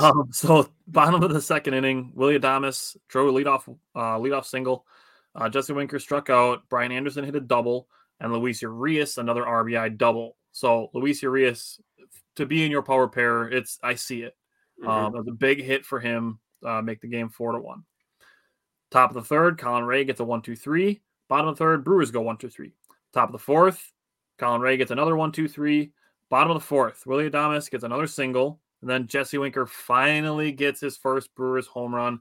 This is where I'm really hoping that this is a floodgate situation and Jesse Winker hits like 6 more home runs before we get to the All-Star break. That would be nice. I think we'll win a lot of games if he starts hitting some. Exactly. Yes. And I want to give Craig Counsell some credit for moving Jesse Winker from 2 to 5 in the batting order. I think that's a really good place for him. Yeah, I don't, and I still am not a fan of Adames in the 3-hole. I'm not gonna lie to you. Well, I mean, they moved him down to 4 if you want to split hairs. I want Contreras as the 3-hole hitter. I actually really like Contreras as the 2 hitter, honestly. I like him there too, but if for the sake of argument, I would like Yelly, Adames, Contreras because I think Contreras is just a better hitter overall, and having Contreras behind Adames, I think is a good thing for Adames. I think he'll see better pitches.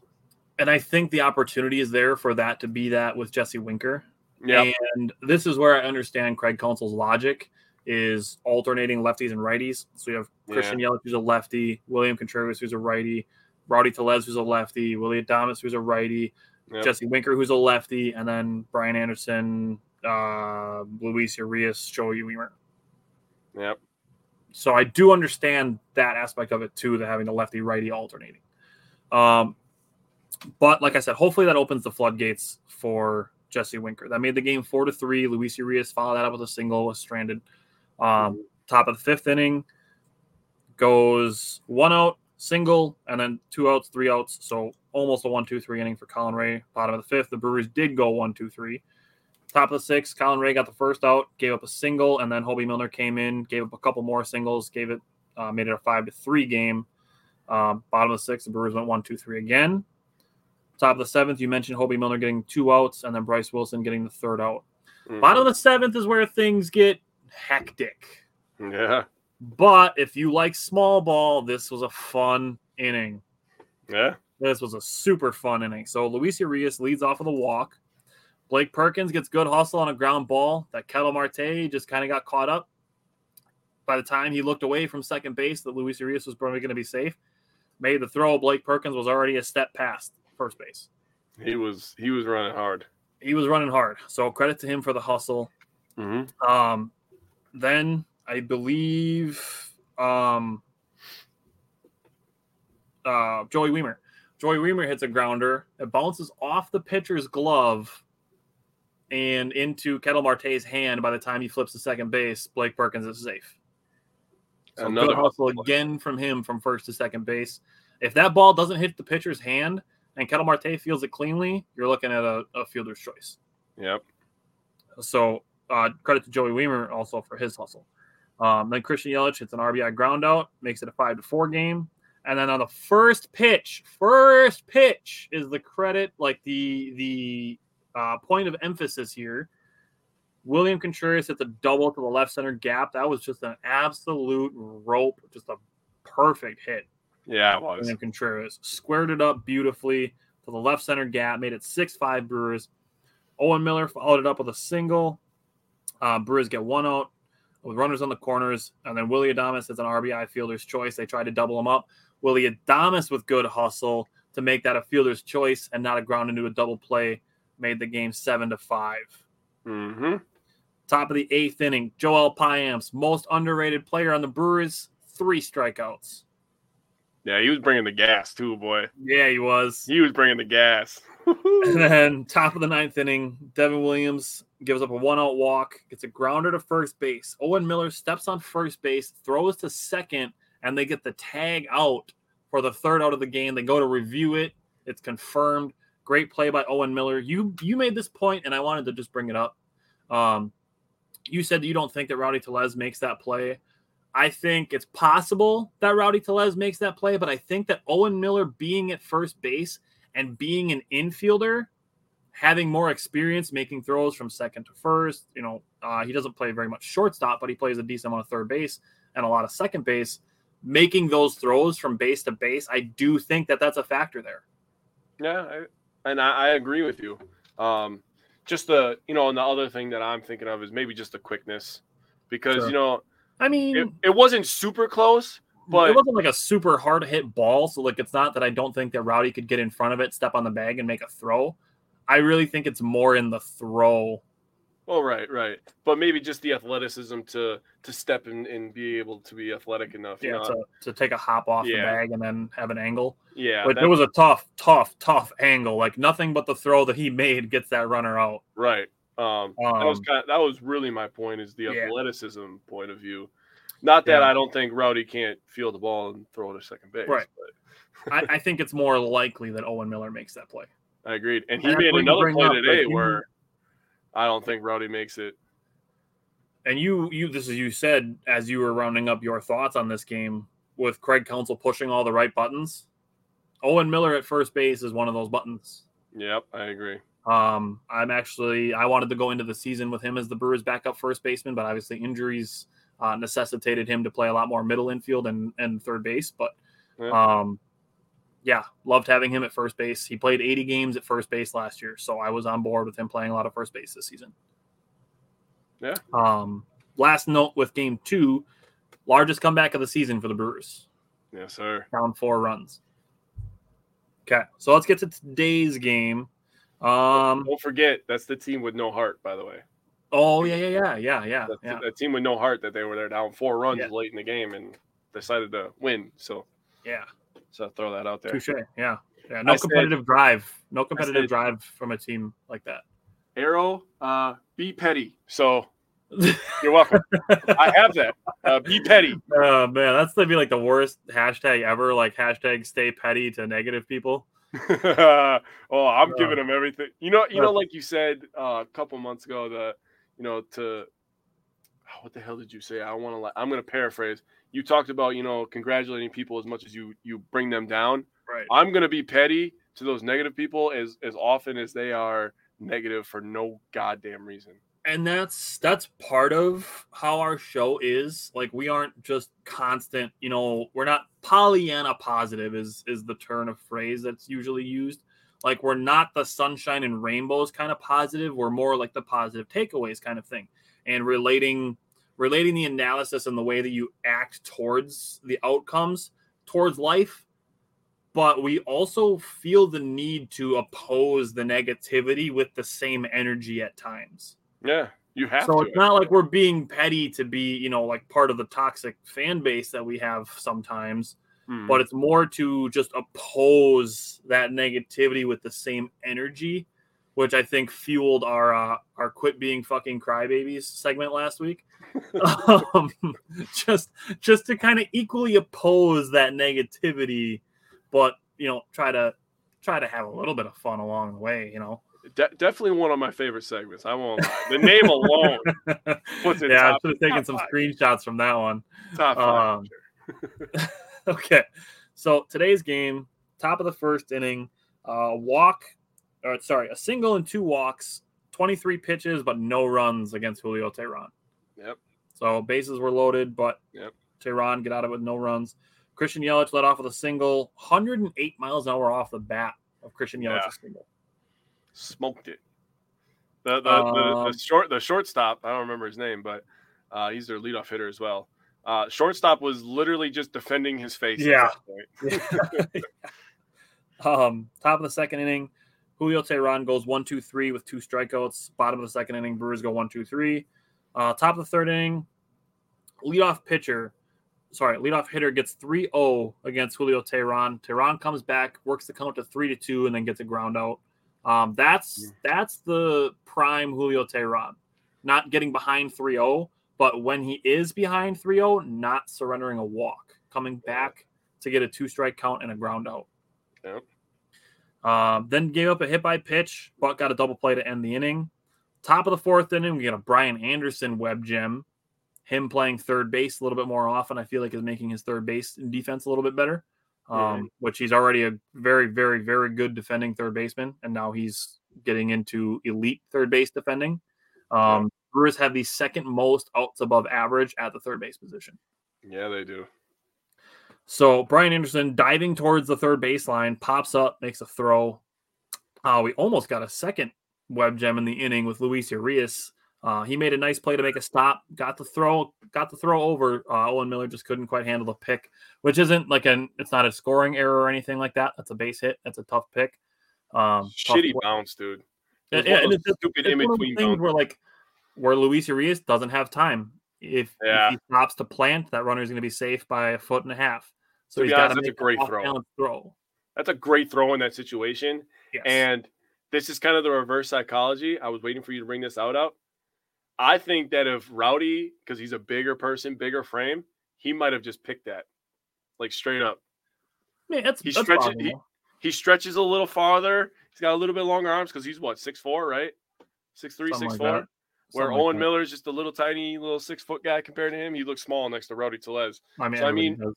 maybe he just picks that. I was thinking about that during the day.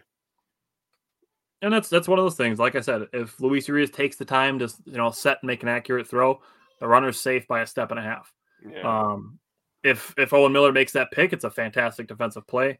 Yep. Ended up not mattering, but it is what it is. Mm-hmm. So top of the fifth inning, 2 more base runners, but no runs versus Tehran. That's why I mentioned he's gone at least 5 innings with 2 or fewer runs in all 6 of his starts with the Brewers. Now, through 6 starts with the Brewers, Julio Tehran has a 1.53 ERA. That is the best, tied for the best in 6 starts as a Milwaukee Brewer. Can you guess who he's tied with? You said it's a current Brewer? He's tied with a current Brewer. God, I don't want to be kind wrong. of tricky that I said that. I got 2 guys in my mind. Who are they? I'm gonna say I'm just gonna go with my gut. Is it Woody? It's not Woody. Damn it. Who was the other guy you had in mind? I was gonna say Freddie. It's not Freddie either. Damn, who's it? Corbin Burns? Wade Miley. No way. Yeah, Wade Miley in 2018, his first 6 starts with the Brewers, he had a 1.53 ERA. That's lit. I'm not gonna lie. I love that stat. That's why I said he's a current Brewer. It's kind of tricky. I love that stat now. Okay. I never thought I'd get a stat with Wade Miley and Julio Tehran in them. And being their first 6 starts being the best in Brewers history. What a stat. Chef's kiss, for sure. Okay. Bottom of the 5th inning, Raimel Tapia gets his first hit as a Brewer as a solo home run. Yeah. Raimel Tapia kind of owns Zach Gallen a little bit. Not a lot of people do because Zach Gallen is going to win a Cy Young in his future. Maybe even this season. But Raimel Tapia is now batting 10 for 18 against him. Yeah. I like how during the game they showed his average and then he just fucking smokes one, dude. I was like, good timing. Right? Just like when bringing up the pitcher's advantage always, and then Joey Weimer just launches a bomb on mullet day. Right. Top of the 6th inning, Peguero got into some trouble, gave up a walk and a double, made it 1-1. That runner would have been out at the plate, in my opinion, if Contreras holds on to that ball. It probably would have gone to a review, and the call on the play would have stood. Whatever play, whatever would have been called would have stood, in my opinion. But if Contreras holds on to the ball, I think that would have been an out. I think that would have been an out too. I think his hand, when he slid, his hands were like up like this. Mm-hmm. I think the plate was just underneath him. Mm-hmm. Like I said, I think whatever was called on the field would have stood, in my opinion. But followed with another single, made it 2-1. Hobie Milner came in and got the 3rd out. Bottom of the 6th is where I brought up Christian Yelich. Good contact to left center, but the center fielder had him shaded towards the left center gap to make that play. So that's just good defensive positioning. Yeah.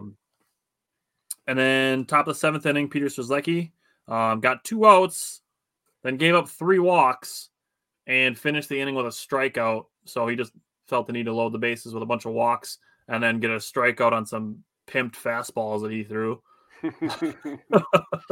He threw some great fastballs to get that last out. Yeah. Just do it to the guy 2 batters ago. I mean, right. What are we doing here? Whatever. That's what it is. Bottom of the 7th, Rowdy Tellez led off with a walk. Owen Miller immediately grounded into a double play, and that was pretty much it for the 7th. Yeah. 8th inning, 2 doubles made it 3-1 against McGill, and then a single made it 4-1. Ketel Marte struck out on a 100-mile-an-hour fastball. Diamondbacks tacked on another run in the 9th inning. I will say with Trevor McGill, I think he's going to be a really good pitcher. He just needs some time to develop his command. Yeah, that's how I feel about Trevor McGill. Yeah, I agree. And then bottom of the 8th inning was the last thing that stood out to me. 6 pitches, 2 strikeouts to start the 8th inning, and then for the inning total, 11 pitches to get 3 strikeouts. Oof, that's tough. Yeah. So what stood out to you from today's game? I mean, Julio Tehran was great. Tapia tattooing a baseball was awesome. Going into this game, Julio Tehran had some really great stats against the Diamondbacks for his career. 11 starts, 4-1 record, 2.98 ERA. So he's very good against them for his career.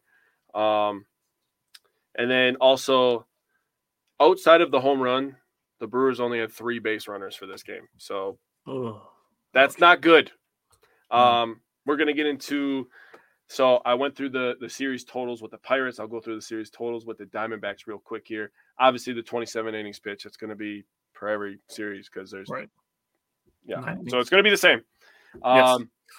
A much better offense. So I'll just tell you, for the first pitch strikes, they were 60 for 125. That is a 48%. So that's so you're getting behind on a bet. You're getting behind counts on a better offense. It does not bode well for you. Yeah, that's tough. I feel like a lot of that's probably front loaded with the first couple innings Yeah. of the opener against Burns.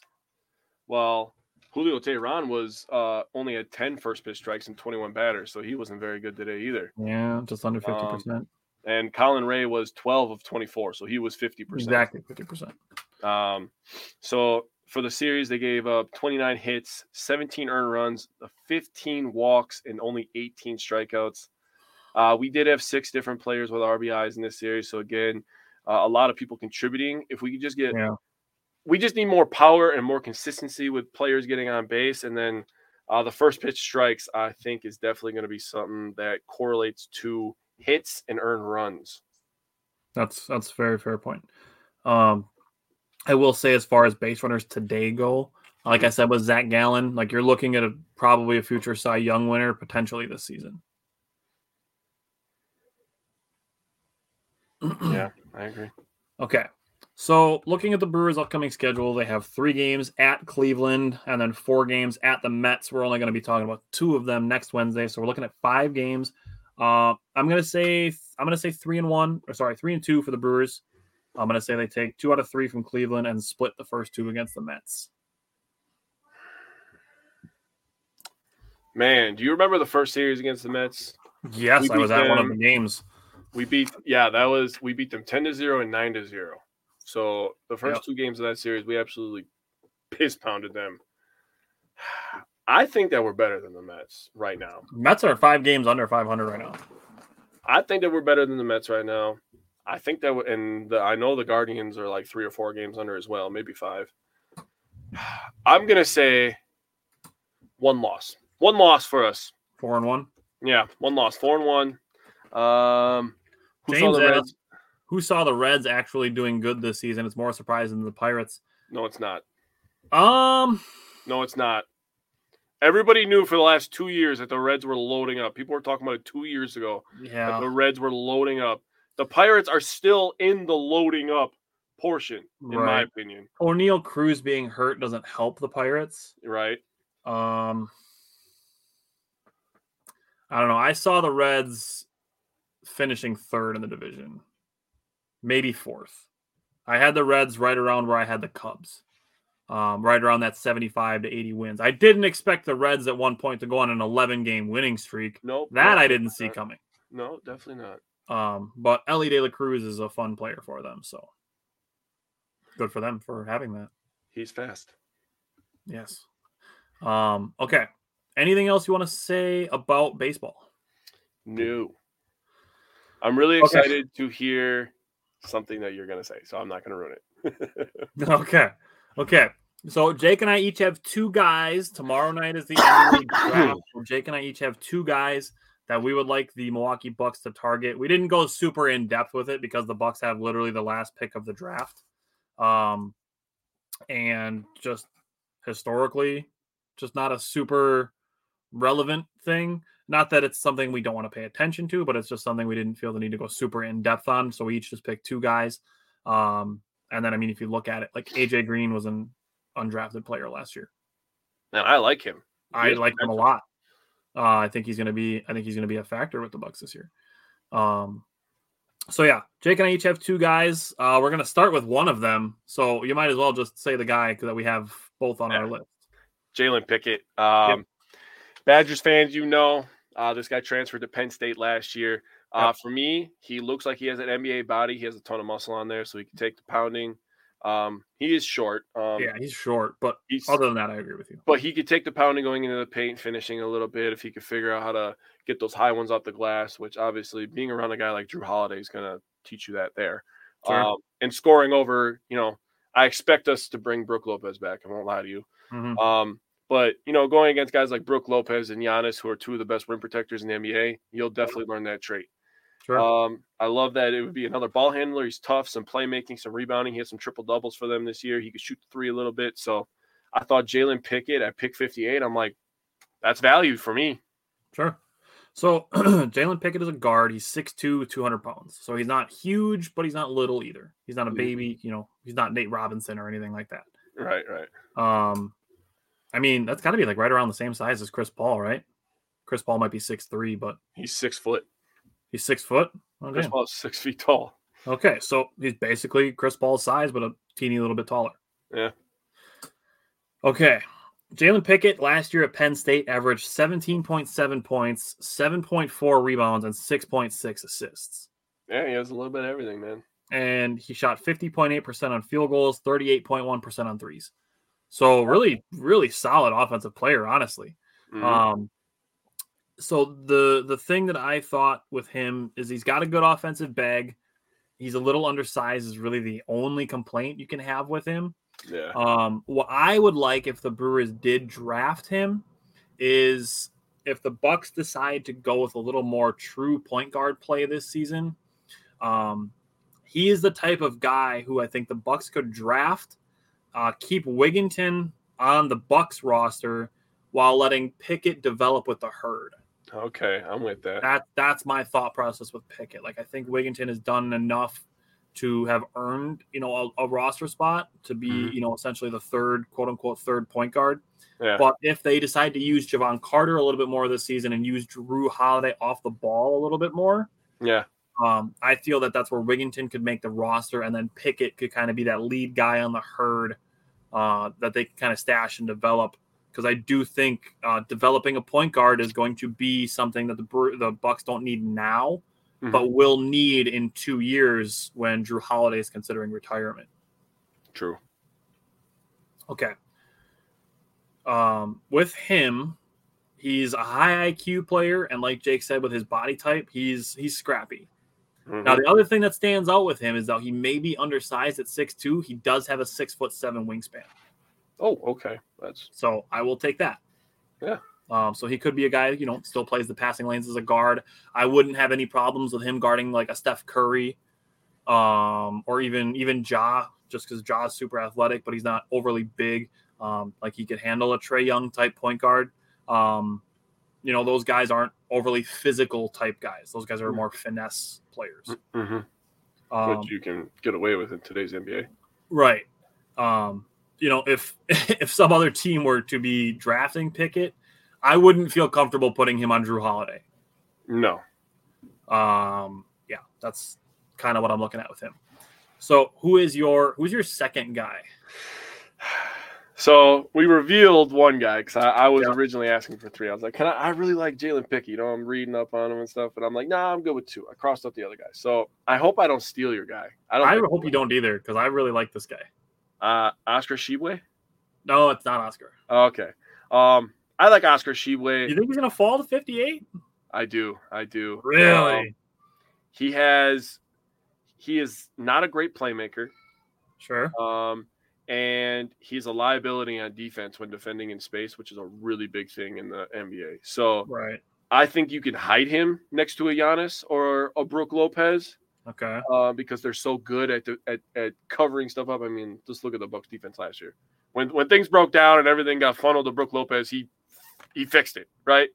Chris Middleton is another one of those guys who's a good team defender. You've brought that up, I know, at multiple points. And the reason that I said Oscar Tshiebwe is he's heavier, but he's about the same size as a Bobby Portis, and he does a lot of Bobby Portis traits. Now that's exactly what I thought of when you said he's not a playmaker and he's defensive liability at times. Yep. Immediately I thought of this guy could turn into Bobby Portis. Now he has to have great hustle, great heart. He has to develop a nice little mid-range jumper, but the thing that he does do is he finishes. He's a good pick and roll player, and he can fucking rebound. He's a good rebounder. Yeah. So I like rebounding. I like a glass eater. Paint. So those are the things that I'm looking at with Oscar Tshiebwe. Also, he did have a major knee injury in college, so that might be something that teams are looking at. But really, the problems with defending in space, that's something you can work on. And definitely with Coach Griffin, who is a big defensive guy, they're going to fix that. So I'm looking at Oscar Tshiebwe, and I'm kind of licking my chops if he falls to 58 because I'm just like, this guy already understands how to rebound the fucking ball, dude. You could put him in the game, he'll get 10 for you. Right. I promise you that. So my guy to kind of transition is another guy who had some injury concerns. But when I was looking at players, defense was important, and you took kind of a different mindset with it, where you went with a guy who's not a good defender, looking at it if the Bucks could develop him into that. I looked at guys who were established defenders that the Bucks could mold into an NBA defender. Okay. So my second guy, I'm actually really excited about this one. I'm glad you didn't bring him up, and I'm glad I found him. I feel like he's a diamond in the rough potential here. My second guy is Liam Robbins from Vanderbilt. So Liam Robbins is a 7-foot center. So he's 7 foot, 250 pounds. Last season, he averaged 15 points, 6.8 rebounds, and 3.2 blocks per game. Shot 50% from the field, 36.5% from the three-point line. Over his final 12 games, listen to this, over his final 12 games, 19.4 points, 8.5 rebounds, 3.8 blocks. Oh, shit. Vanderbilt was making a push for the tournament, and then Liam Robbins hurt his lower leg. He had a leg fracture in his lower leg. So the injury concern there is what's pushing him lower in the draft and could make him potentially a steal at 58 for a guy who averaged 15, 7, and 3 blocks while shooting 50% from the field and 36.5% from the three-point line. I like it. I look at Liam Robbins as a guy who could develop into Brook Lopez's replacement. I like it. So with him, he's going to be 24 in July. Honestly, it doesn't concern me. I don't care because 24 is still 5 years younger than Giannis. Yep. So if you're looking for a guy to help through Giannis's prime, honestly, having an older rookie doesn't concern me at all. It doesn't me either. So Liam Robbins, he was the SEC Defensive Player of the Year and was first team All SEC last season. Oh. You might be on to something there. I'm going to be watching for him now. I like it. I really, really like it. If his name gets called at 58, I'm going to throw a fucking parade for myself for calling it. But I really like it. And if he doesn't get drafted, I would love for the Bucks to bring him in as an undrafted free agent. Even if it's just for summer league to see, if he's got that 3-and-D capability. The thing that's going to push him down in the draft is obviously the injury concern. And then he just needs to deepen his bag offensively. So he's not a playmaker like you were saying with Tshiebwe. He's not a playmaker. So he's not he's not a Jokic type IQ passer or anything like that. He doesn't have a super strong mid-range or post-up game. Yeah. But he's a capable shooter. So I mean, he's one of those guys where the Bucks camp Brook Lopez in the corner a lot. You can do that with Liam Robbins. You can camp him in the corner. Now, he might not be, a super great half-court option, but you have some time while Brook Lopez is, like you said, I agree with you, probably going to be back with the Bucks, that you can use those 2 years of what we think is probably going to be for Brook Lopez, a 2-year deal. You can use those 2 years to help Liam Robbins build more of a complete offensive game, and he's already got a great defensive base, foundation defensively, as evidenced by averaging 3.2 blocks per game. And it's not just from, blocking jump hooks. I read that he's actually really good at blocking, driving guards and using space. And he's actually touted as a good drop defender. So I really, really believe that Liam Robbins could be a potential Brook Lopez replacement in a couple years. Yeah, we'll have to, because the whole new coaching staff. So we'll have to see how the offense looks. Yeah. I'm assuming they will. I'm assuming they'll keep some of the staples that the players like. It seems like Griffin's going to be our open ear to all the players. So there's going to be spots and stuff where players love to be in certain plays that they run, and they'll take stuff from Bud's system. In evidence by keeping some of Bud's assistants, Oppenheimer and Vin Baker. And then also it'll be really interesting to see how they play defense. And drop defense is going to be in there, so I love that you brought that up. Brook Lopez is obviously very good at it. So getting another guy that's good at it already, that would just make sense to me. Because then if you have two guys that are good at drop defense, if Brook has to go out and he has to play for 8 minutes, You're not really getting a drop off in that certain type of defense. So especially if that's working against a certain team. So I like it. I'm on board. This is one of those situations where you're looking at like backup big men where you keep Brook Lopez for 2 years, you keep Myers Leonard for this year, let Liam Robbins develop with the Herd, then you put him on a 2-way deal and you let Myers Leonard go at the end of next season. And you have Liam Robbins back up Brook Lopez for his quote unquote farewell tour. And you develop him as the Brook Lopez replacement. He'll be 26 at that time. Giannis will be 31. And you say, let's try to go win 4 more championships, That's where I'm at. Man, if they get in a situation where they have a 26-year-old guy that can produce next to Giannis, blocking shots, rebounding, shooting the 3-ball. Yeah. The NBA will be scared. You're on board. I'm glad that I got you on board with this guy. Yeah, it didn't take much. I would love another center, and I was reading up on the centers, but I just kind of fell in love with Shibwe's offense and his ability to rebound. I get that. Rebounding is important. Bucks have been consistently one of the best rebounding teams in the NBA under the Budenholzer era, so that makes sense. And one of the things, with the rebounding is I went back to Griffin talking about he likes to crash the offensive glass. So then I'm thinking like a guy the Bucks did make a more concerted effort for that last season as well. So credit to Budenholzer. That is one of the things that he tried to adjust from the previous season. Yeah, I would love if Giannis was going even harder because I feel like Giannis is always around for a rebound, or Brook Lopez. Use our size, right? And Bobby Portis. Yeah. Well, I think we're in for a good year. I think the Bucks are going to be really pissed off. Obviously, the taste of disappointment doesn't taste good to athletes that are champions and guys that hold themselves to high standards. So and people don't freak out when Chris Middleton opts out of his player option. He's going to re-sign for more years. Right. That's what I think. And less per season. Yeah, so he'll probably somewhere like 390, 395, right? That's fine. That's my ballpark. The one contract rumor I've seen from Jake Fisher from Yahoo Sports is 4 for $130. 4 for $130? So that's a little bit higher than my 30 per year. Yeah, so it's about 33. Honestly, I think that's a great deal for both sides. 30? I'm on board with a 30. I wasn't on board with 40 mil per year, but for his player option this next year. But 33 per year for a guy that can help. I'm going to be honest with you, I still think Dallas would give him 40 a year. Well, they would. They're fucking desperate. They offered Middleton a max contract when he signed his current deal that would have paid him more money than he made with the Bucks over the last 4 years. They're trying to get everybody. The Mavericks are always in. Cuban's always trying to make a move. Yeah. Not shocked. I still think, even though he'll be with the Bucks probably for less than 35 a year, I do think the Mavericks would give him like a 2 for 80 or a 3 for 120. I agree. I don't think he's going to, but I think they would offer it to him. I hope not. I hope he likes Giannis. He's not going to. If he already turned the Mavericks down for more money to stay with the Bucks, and won a championship here, and the Mavericks are in development hell right now, I don't think it's really a contest. Agreed. Alrighty, so we will see tomorrow night's the draft. We'll see who the Bucks take at 58. We'll see if they try to trade up. That's been a rumor too. I don't know that it's really catching on with anybody. But we'll see if the Brewers or the Bucks can make a trade between tonight and tomorrow. Otherwise, we'll see who the Bucks pick at 58, and if they grab any undrafted free agents like AJ Green they grabbed right away last year. And Jake and I will be back on Wednesday next week. I agree. All right. See you next week. Mm-hmm.